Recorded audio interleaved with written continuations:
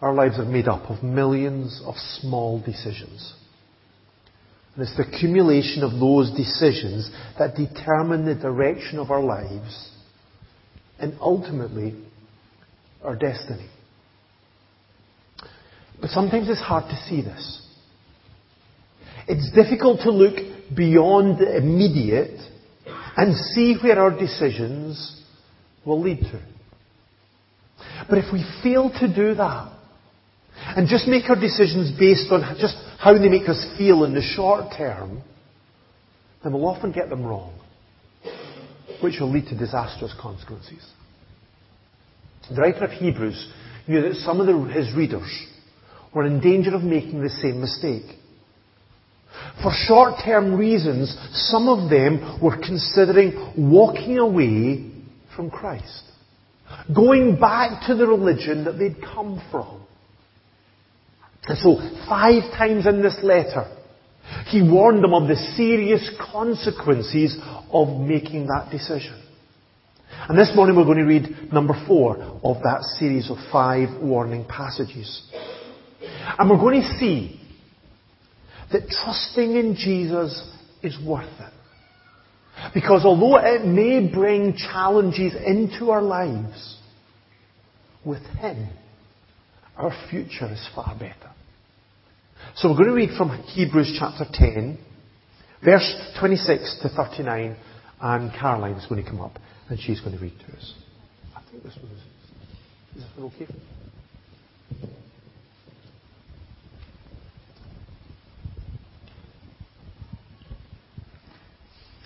If we deliberately keep on sinning after we have received the knowledge of the truth, no sacrifice for sins is left, but only a fearful expectation of judgment and of raging fire that will consume the enemies of God. Anyone who rejected the law of Moses died without mercy on the testimony of 2 or 3 witnesses. How much more severely do you think someone deserves to be punished who has trampled the Son of God underfoot, who has treated as an unholy thing the blood of the covenant that sanctified them, and who has insulted the Spirit of grace? For we know him who said, "It is mine to avenge, I will repay." And again, "The Lord will judge his people. It is a dreadful thing to fall into the hands of the living God." Remember those early days after you received the light, when you endured in a great conflict full of suffering. Sometimes you were publicly exposed to insult and persecution. At other times you stood side by side with those who were so treated. You suffered along with those in prison and joyfully accepted the confiscation of your property, because you knew that you yourselves had better and lasting possessions. So do not throw away your confidence. It will be richly rewarded. You need to persevere so that when you have done the will of God, you will receive what He has promised. For in just a little while He who is coming will come and will not delay. But my righteous one will live by faith, and I take no pleasure in the one who shrinks back.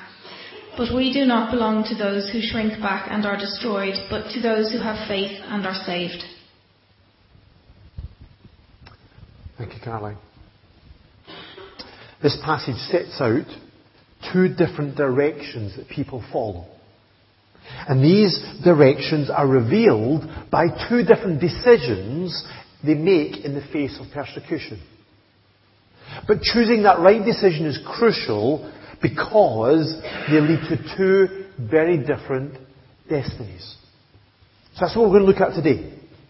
2 directions revealed by 2 decisions leading to 2 destinies. So first of all, we have 2 different directions. Verse 26. There are those who deliberately keep on sinning after we have received the knowledge of the truth. Now we need to be careful here to understand what the writer is talking about. This is not talking about people who struggle with sin in their lives, because that would include every single one of us. None of us are sinless. The Bible is really clear. None of us will be sinless this side of heaven. The Apostle John, he wrote in his letter, if we claim to be without sin, we deceive ourselves, and the truth is not in us. So all of us struggle with sin in our lives. So much so that Jesus taught us to pray as part of our regular prayer life that we should ask for forgiveness and protection. Forgive us our debts as we also have forgiven our debtors. And lead us not into temptation, but deliver us from evil. So all of us struggle with sin. So that's not what the writer of Hebrews is talking about here. Instead, he's talking about those who are deliberately sinning in some way. So who are those people? Well, just like with the other warning passages in Hebrews, there are lots of different ideas about who this involves. Some people think that they are Christians who turn away from Christ and so lose their salvation. They used to follow Jesus, they used to be on the road to heaven, and they decided to turn away, and so they're now lost.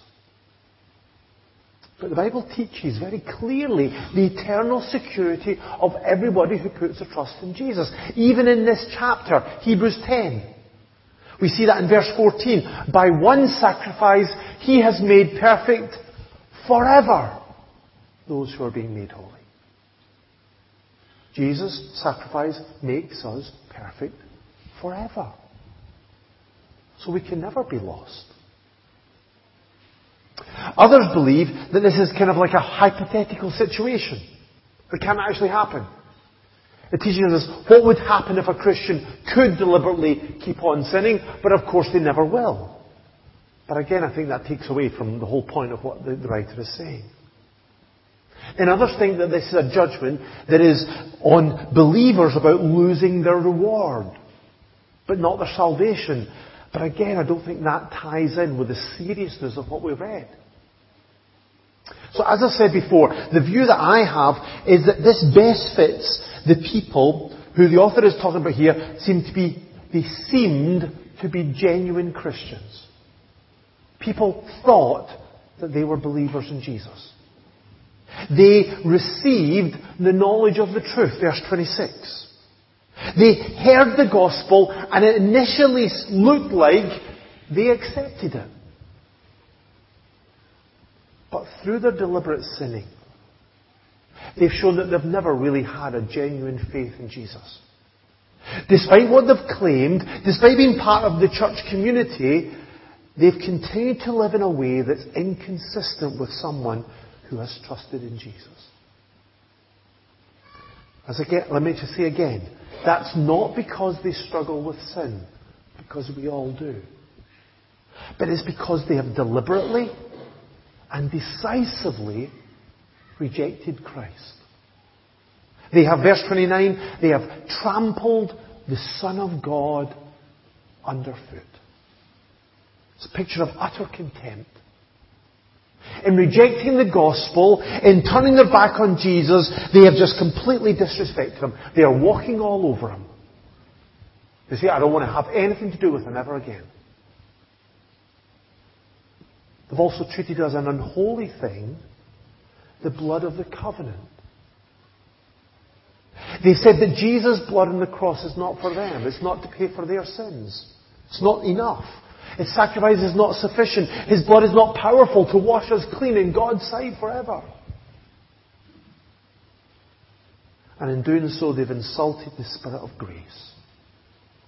It's the work of the Holy Spirit who brings us to that place of conviction about our sin and brings us to that place of putting our faith in Jesus. But those who reject the work of Jesus have resisted the work of the Holy Spirit. They've resisted His grace. And so these people, they used to claim to follow Jesus. They used to be part of a church community. Everybody around them probably thought they were believers. But the direction of their lives now shows that they're actually the enemies of God. They've deliberately rejected God's Son as their Saviour. They've refused to accept His sacrifice on the cross for their sins. And they've resisted the work of the Spirit in their lives. But there's a different direction that the writer urged his readers to accept. The second direction is verse 36. You need to persevere. This is the call throughout this letter. This is the main message, I think, of this letter. Refuse to give up. Say no to turning back. Instead, keep trusting in Jesus. So he encouraged them not to. Verse 35, don't throw away your confidence. Don't throw away your confidence. That's not your confidence in yourself. Don't throw away your confidence in Christ. Remember we looked at that last week. Or the week before last. We have confidence to enter the most holy place by the blood of Jesus. We have that confidence. These are people who are convinced that when Jesus died on the cross, He died for them. He paid for their sins in full. He made it possible for them to be declared right before God forever. And so they know that they have free and open access right into the very intimate presence of God in heaven. And they stand in that truth. They rest in it. They are confident in it.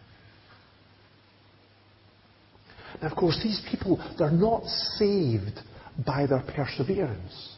They're not saved because they keep on going. It's the other way around. They persevere because they're saved. They keep on going because they do belong to Jesus. That's what we saw right way back in Hebrews chapter 3. We have come to share in Christ if we hold firmly to the end the confidence that we had at first. We show that we have already come to faith in Jesus, that we have already been adopted into His family, that we've already been made clean if we keep on going, walking with Christ. And I think that's what the writer means in verse 56 of our reading, when he says, when you have done the will of God. That's not about living a perfect life, because none of us will do that. That's not about trying to make yourselves right with God because we're a good person and we do all the right things and we keep all the rules, because that's never the way to get to God. Instead, doing the will of God is about trusting in Jesus as our Saviour. This is what Jesus talked about in John chapter 6. Jesus in that chapter was asked by the people, what must we do to do the works God requires? And Jesus' answer is this. The work of God is this, to believe in the one He has sent. What is God asking us to do? To trust in Jesus. To put our faith in Him. That is the core of our lives. Not keeping rules, not thinking we're good people, not focusing on our achievements and thinking that will make us anything closer to God, but focusing on the fact that we're trusting in Jesus. We've put our trust in Him and in Him alone. So here are the two different directions. One is deliberately rejecting Christ and so showing that we're enemies of God. The other is devotedly persevering with Christ and so showing that you're a child of God.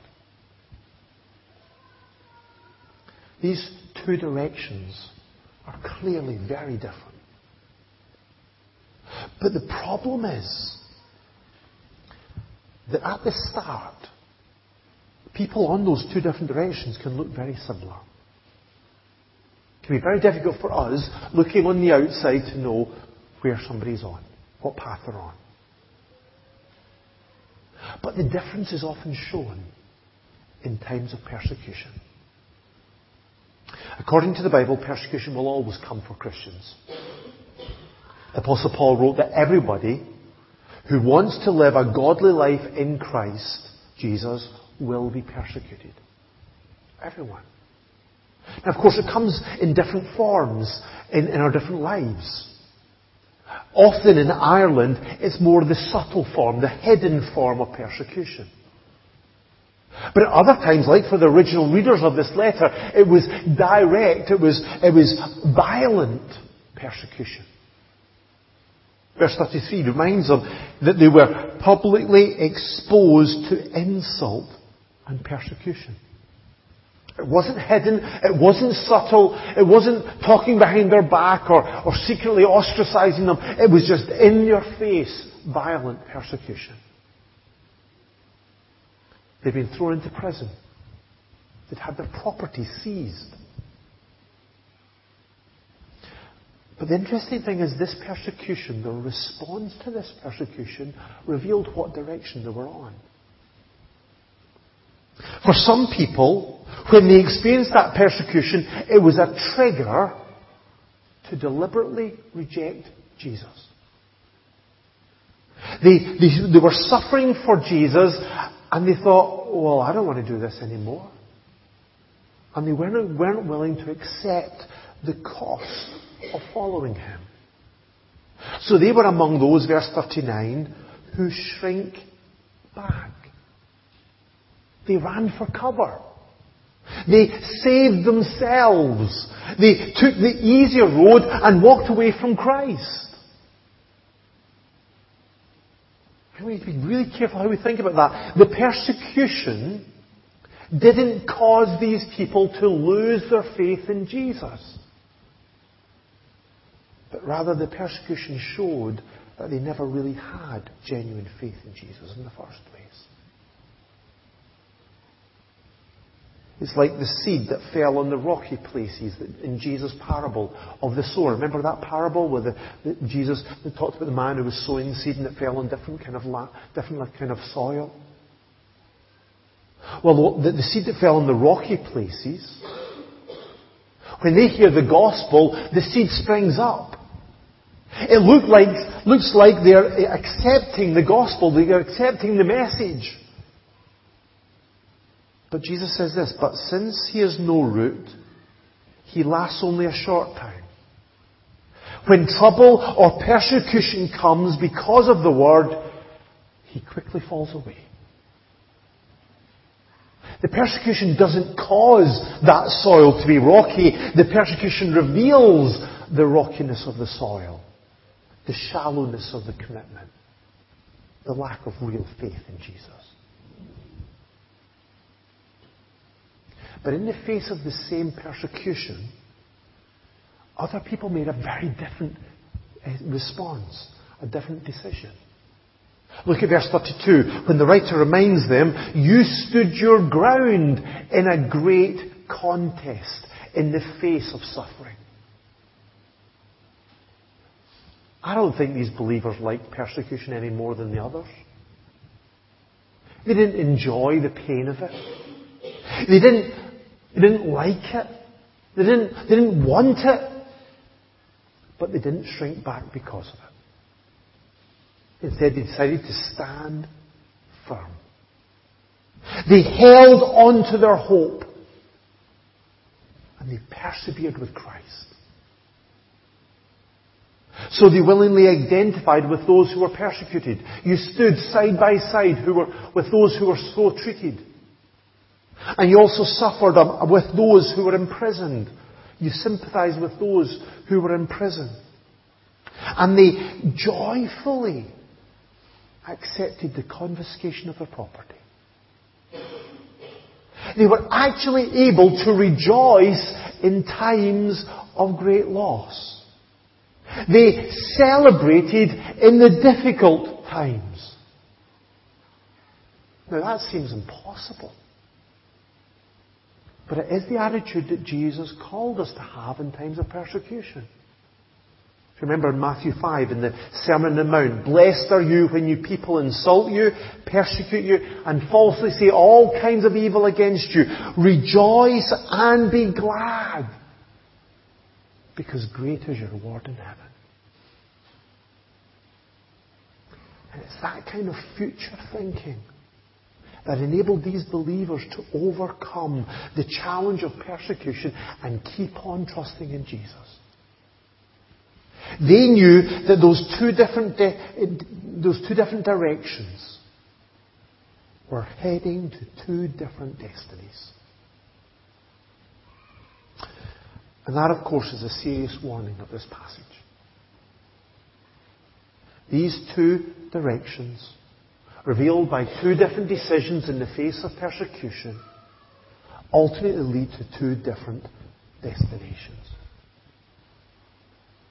Those who deliberately reject Jesus face what the writer said in verse 27 was a fearful expectation of judgment and of raging fire that will consume the enemies of God. That's the final day judgment we're talking about here. The lake of fire, as it's talked about in Revelation. The eternal hell for all of those who have rejected Jesus, who are under the condemnation of their sin. Now, none of us like to think about this. And it's understandable because it should make us shudder. It is a dreadful thing, verse 31 says, to fall into the hands of the living God. This is something that should terrify us to some extent. But that's what we're talking about here. This is falling into the hands of God. It is God's judgment. This is not encouraging us as individuals or as a church to go around and point the finger at everybody else who's not doing the right thing and judge them, or condemn them, or reject them. It's not our job to do that. We don't have that right. We are called to follow in the footsteps of Jesus and take the gospel to a dying world. Express the gospel of God's love and grace. That's our job. But it's God's right to judge. Did you see what he says in verse 30? It is mine to avenge. I will repay, says the Lord. The Lord will judge His people.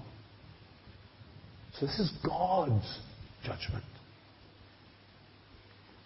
I know some people struggle with the Old Testament because they say that it portrays a picture of a God who is angry, who is vengeful, who is judgmental.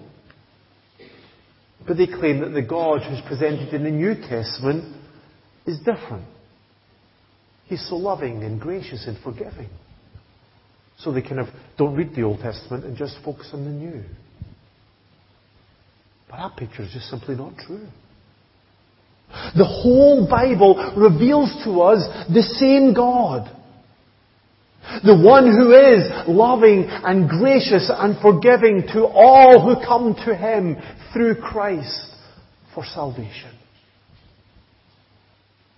But also the one who is holy and just and will ultimately condemn those who are still in their sins. In fact, the writer here refers back to the judgment that was prescribed by the Old Testament, and it says the punishment to come is far greater than that. See what he says in verse 28? Anyone who rejected the law of Moses died without mercy on the testimony of 2 or 3 witnesses. That's referring to Deuteronomy 17. When if somebody completely rejected God and turned to idolatry, on the testimony of 2 or 3 witnesses, they had to be condemned to death. They were no longer allowed to live within that church, that community of God's people.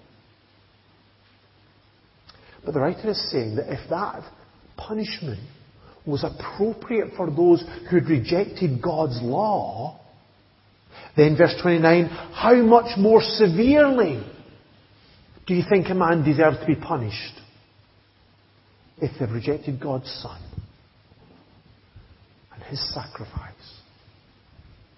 and His Spirit? And that, I think, explains why this judgment is right. as fearful, as dreadful, as uncomfortable as it makes us to think about it, it is the right judgment, because if they've rejected God's Son, if they have rejected His sacrifice, if they have rejected His Holy Spirit, then verse 26 says that no sacrifice for sins is left. There's no other way to become right with God. There's no other Saviour who can rescue us. No other sacrifice that can pay the price of our sins. No other way into His presence. If we reject Christ, if we turn our back on Him, then God will give us exactly what we ask for. If we kick Him out of our lives, He will allow us to suffer the consequences of that. Of life without Him. In all of its dreadful consequences.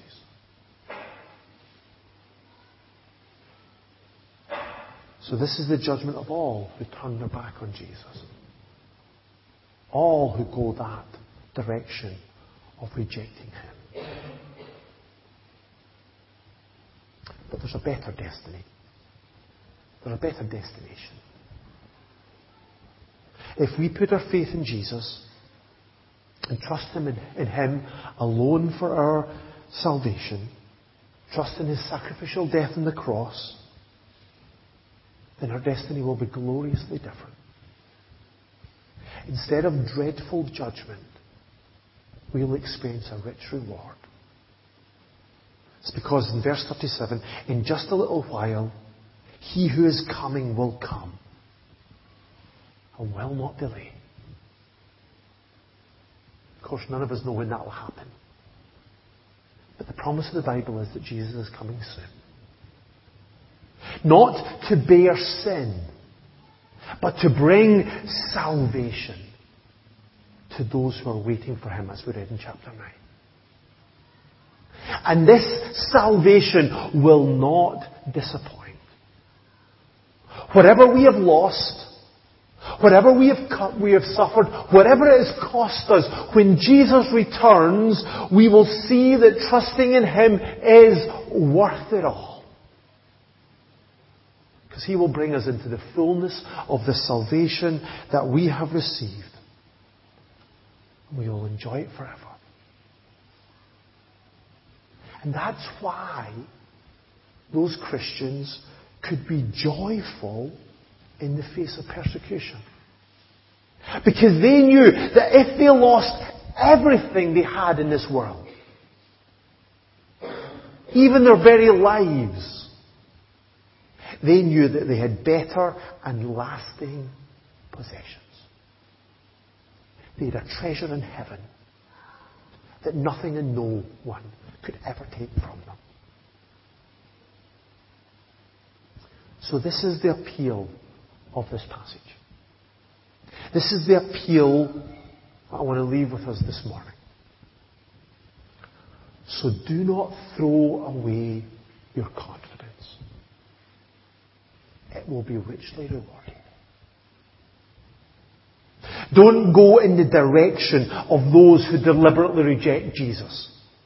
Don't decide to shrink back in the face of persecution or the cost of following Jesus. Because that leads to a destiny of dreadful judgment. Instead, keep going in the direction of those who devotedly persevere in their faith in Jesus. Who decide to suffer joyfully for Christ. Because in the end, this will lead to a rich reward. In the end, it will lead to a future that is better by far.